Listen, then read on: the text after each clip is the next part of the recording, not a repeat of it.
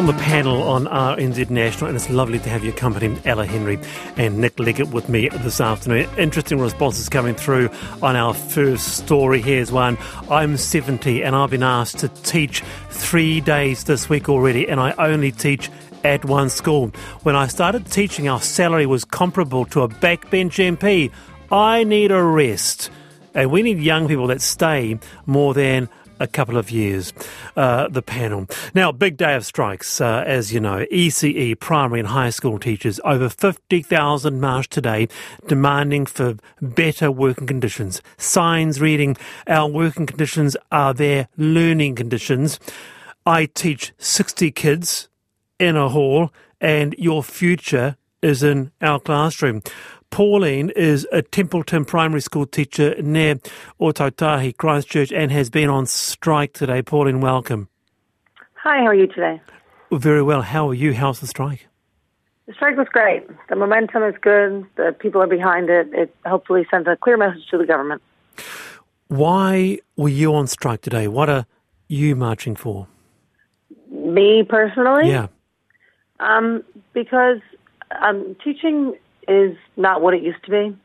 Teaching has become quite a difficult job. The government and the demands get higher and higher, and the things that teachers have to do, there's more added on every year, and nothing is ever taken away. So you kind of become, people going around and around in circles. And how long have you been a teacher, Pauline? This is my 26th year. And, well, yeah, and so a service, a lifetime service in a way, a career dedicated to education. What are a couple of the key changes that you've seen over a quarter a century plus in teaching? In teaching, over the course of my career, the vocation the draw was to work with children and to, see children benefit from your input in their learning. The job now is much different. The demands are much higher. The children come with, needs and just specific issues that need to be addressed every day. And they're not necessarily learning issues.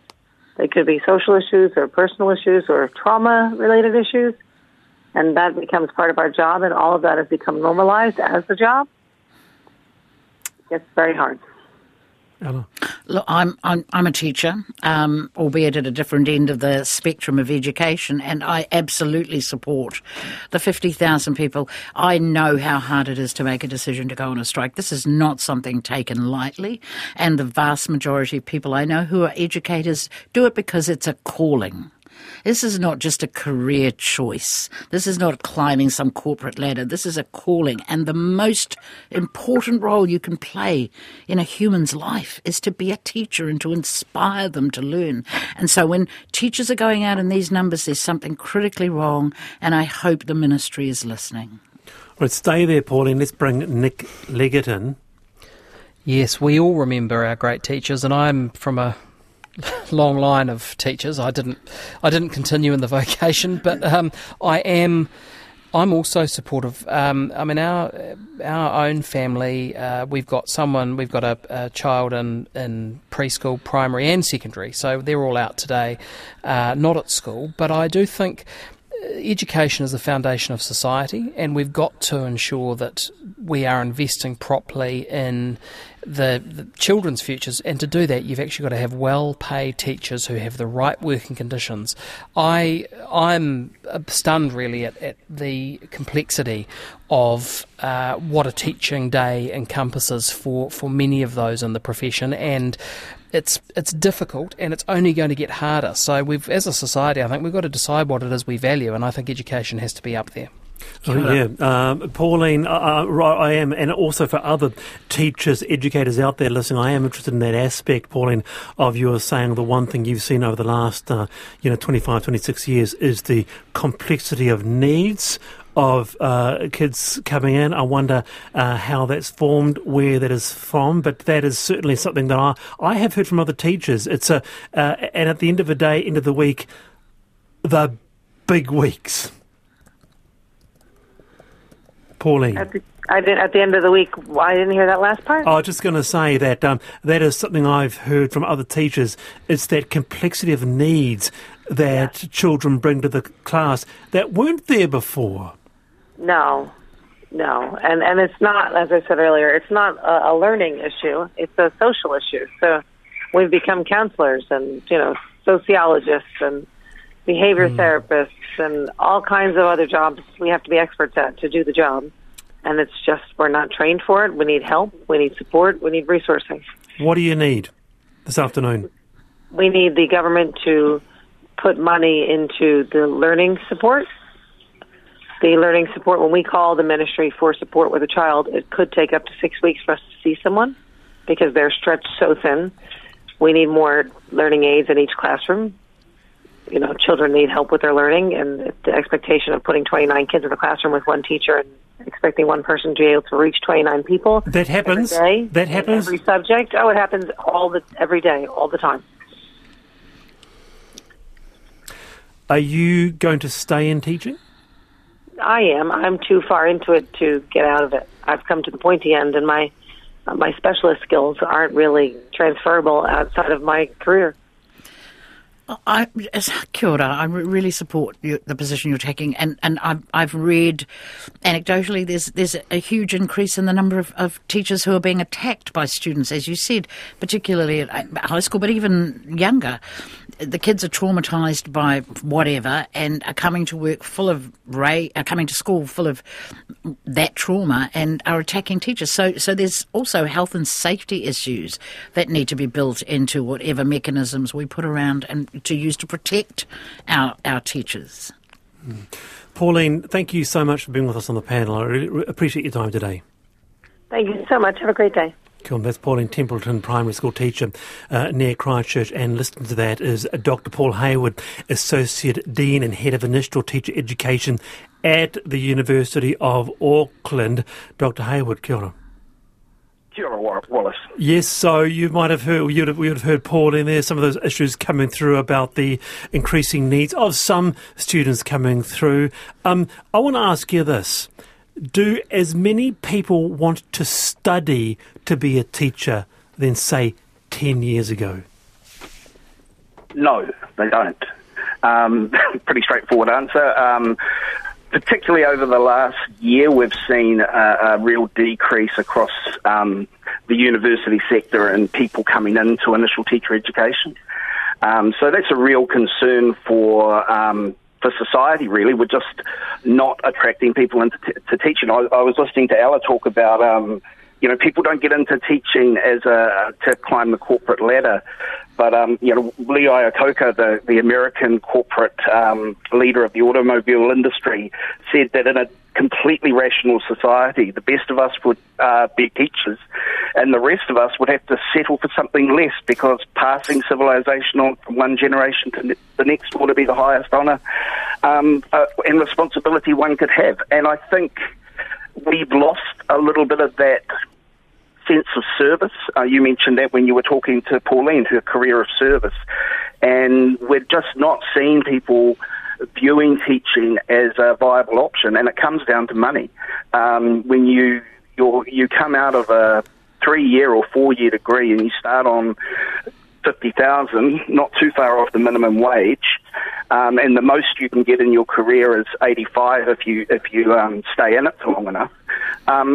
It's very hard to keep that attraction going. I've been very fortunate in my career. I've worked with some of the best people. I see some of the best people come through the University of Auckland, fantastic student teachers.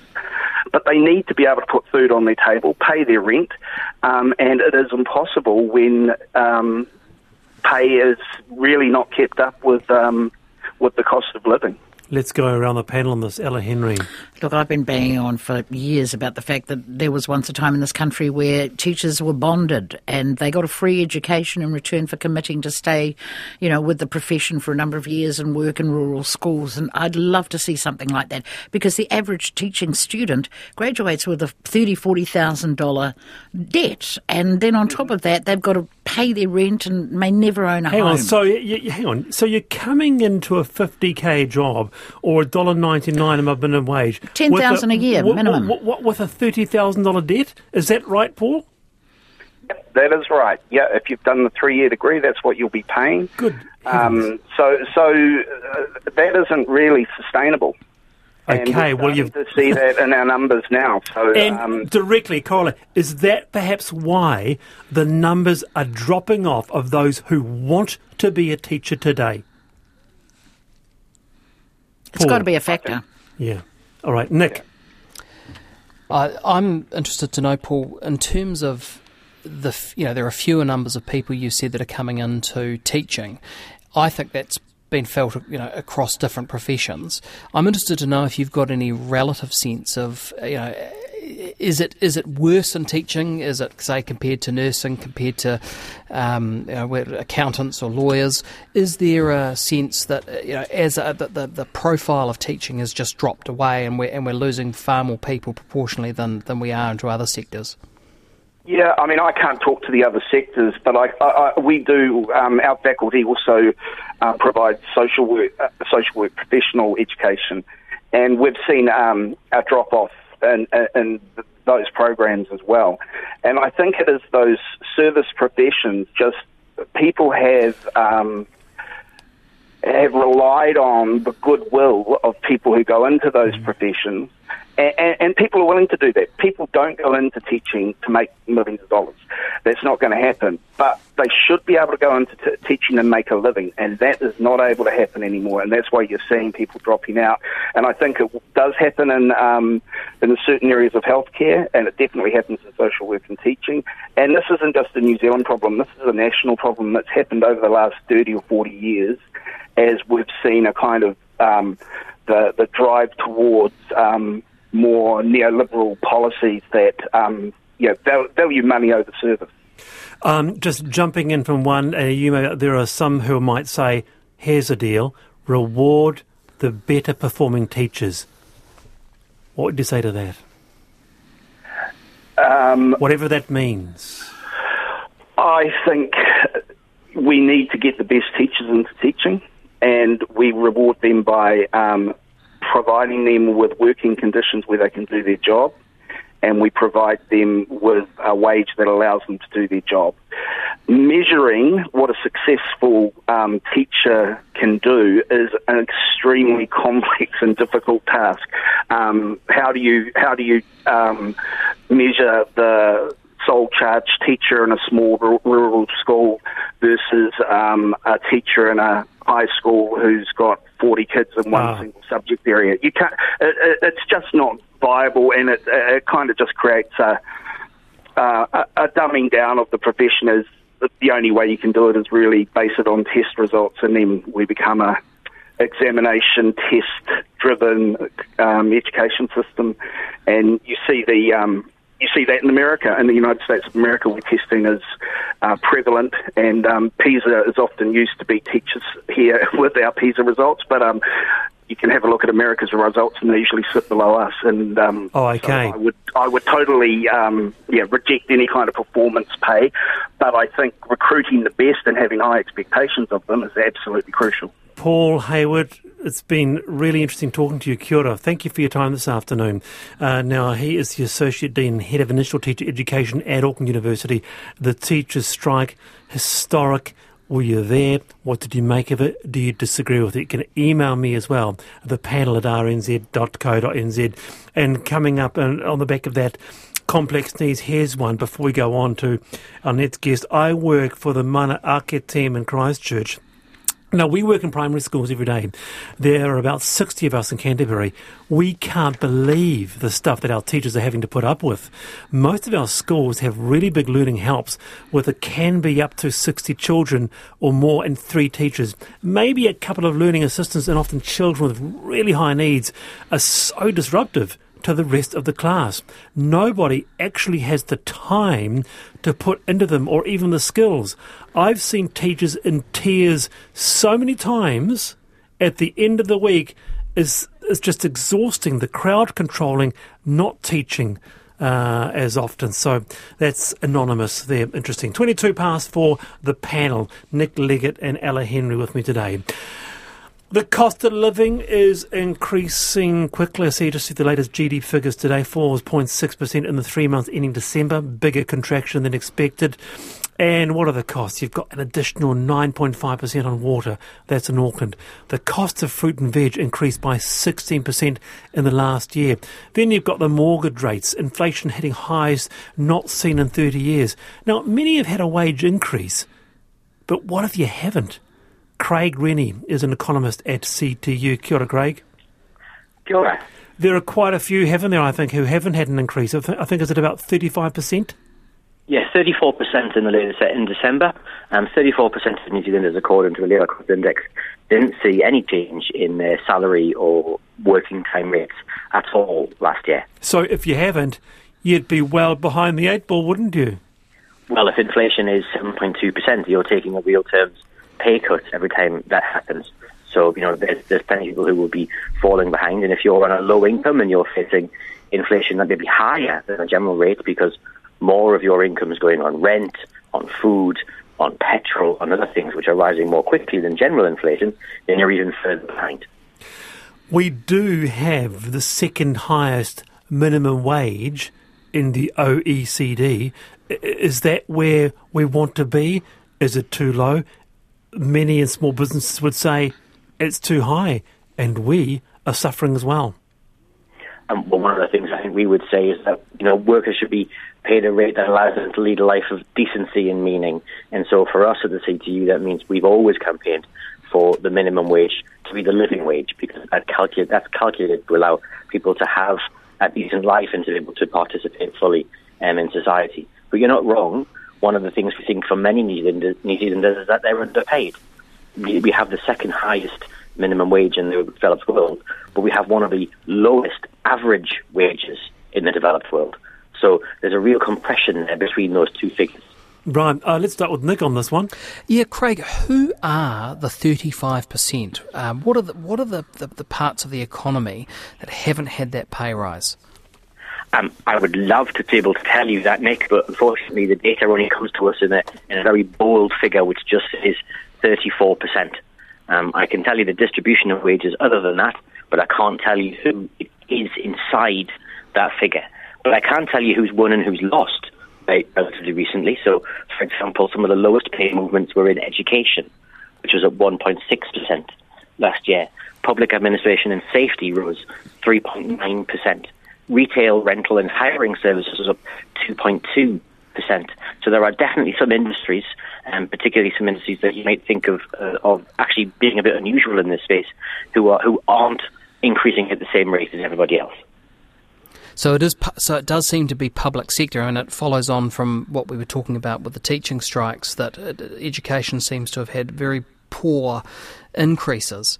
I do know, as you know, I represent the trucking industry, and I think where I know we've had significant increases for truck drivers, which was long overdue, might I add, but nonetheless, it does seem to be public sector that are on the lower side here. Well, interestingly, one of the numbers there that you just picked out is road and rail drivers have seen increases of 6.2% overall. So, they've definitely been better than the average figure across the piece. So they're doing better than others. Ella? I've had nothing but absolute sympathy for people who are just getting by. And I'm just going to say I'm very fortunate. I live in a multi-generational household with my whānau, and we're able to aggregate our incomes and cooperatively purchase food. And I'm advocating for our communities to think about how do you get together as a street or a whānau and aggregate your buying capabilities so that you buy in bulk and you save money and you create community gardens and food havens, because I think we have some dark times ahead, and I remember my mother and father surviving the Big Depression, and they did that by working as communities in whānau and villages, and I think that's how we survive really hard times. You want to respond to that, Craig? I think it's really important that everyone does what they can, and certainly working together with everybody else to help manage the current cost of living is really important. But at the end of the day, if you're in full-time work, you should be able to keep a roof over your head, you should be able to put food on the table for your family, and you should be able to have a decent standard of living. That's why we, the CTU, have always campaigned for the minimum wage to be the living wage. And, for us, that's the route to making sure that households have what they need, rather than, there's plenty of things you can do, but there's things you can do along the side. They're not the key route to actually tackling the challenge right now, which is making sure people have enough in their pockets. All right, Craig, thank you for your time. I always appreciate it. That's Craig Rennie, who's an economist at the CTU. Real sort of segue from the teaching, isn't it, Ella? Not really. I mean, the whole work, this is not something unique to New Zealand. There is economic recession on the horizon where some of the biggest banks in the world are faltering. We might be on the threshold of another 2008 or another 99, and so I guess coming up with community initiatives. I support CTU totally, point. But we also need to be resilient within our villages, our communities, our families. We'll come back to that tomorrow. Actually, we're going to be talking about that global aspect tomorrow. 4:28. Thank you. There's been some incredible responses today. I want to pop those in the Friday mailbag and keep them coming. If you're a teacher, what are you experiencing? Early childcare throughout. Text me 2101 or email the panel at rnz.co.nz. I've got to bring this up. A different story. A pub in the UK has laid down the rules and igniting comments on social media. 8 rules have been included at the Boot and Shoe in Tockwith, Yorkshire. Here's one. No phones. A notice says receiving and sending texts, taking photos, emailing and playing on games and apps, as well as the use of social media like your Twitter, gone. One punter said, I made the mistake of calling to the pub. Never again. I felt like a school kid being told off for checking the footy score on my phone. So I want to go around the panel.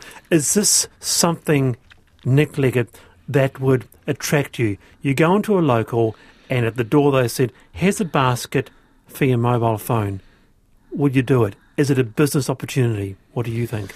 Well, it's the perfect market at work, isn't it? If you like it, you go to that pub, and if you don't, you don't go, and they'll either stay in business or they won't. Look, I think it will attract people. I know it's probably a pretty localised kind of a place, and you want to go to your local because it's local. But I reckon I think that there's probably a return to this. Like, get rid of technology, have a proper face-to-face conversation. It's so backward, though, because part of having a pint is actually being on Twitter, isn't it? And actually being up with the play, being up with what people are saying about you or other people. Well, probably you, Wallace, but for the rest of us humans, I think, it's quite nice to actually connect and engage with somebody who's in front of us. I think we'll see how it goes for them. I mean, I can see why people would be offended, but if they don't like it, as I say, don't go. I just think this is crazy, Ella. I mean, what's more enjoyable than having a glass of wine at your local and scrolling through Instagram, Adam Finitum? Your thoughts? So, obviously, we're capable of going to multiple places for different experiences. There are some places that I want to go to because I can take my grandson and know he's safe. There are other places I want to go to, perhaps the soirees that I might have with people where the last thing we need is photographic evidence of our gathering. So having those options, I think, is a good thing in the local community. Here's an anecdote. I hope Ayana doesn't mind me. In fact, big thumbs up. So Ayana here spent 7 or 8 months in Antarctica, and the pub there doesn't have Wi-Fi. And she said something amazing happened. You know what happened? Conversation. People. Gotcha. It was quite strange. People talked with each other. I know, it's scary. So much so they enjoyed it. And when they said Wi-Fi is going to be on next year, they all said no. Sad face emoji. They refused to have Wi-Fi in the pub in Antarctica because they said we like talking to each other. Isn't that strange? Reminiscent of the time when we used to sit around a fire and tell each other stories. Couldn't exist. I need my Twitter and Instagram at the pub.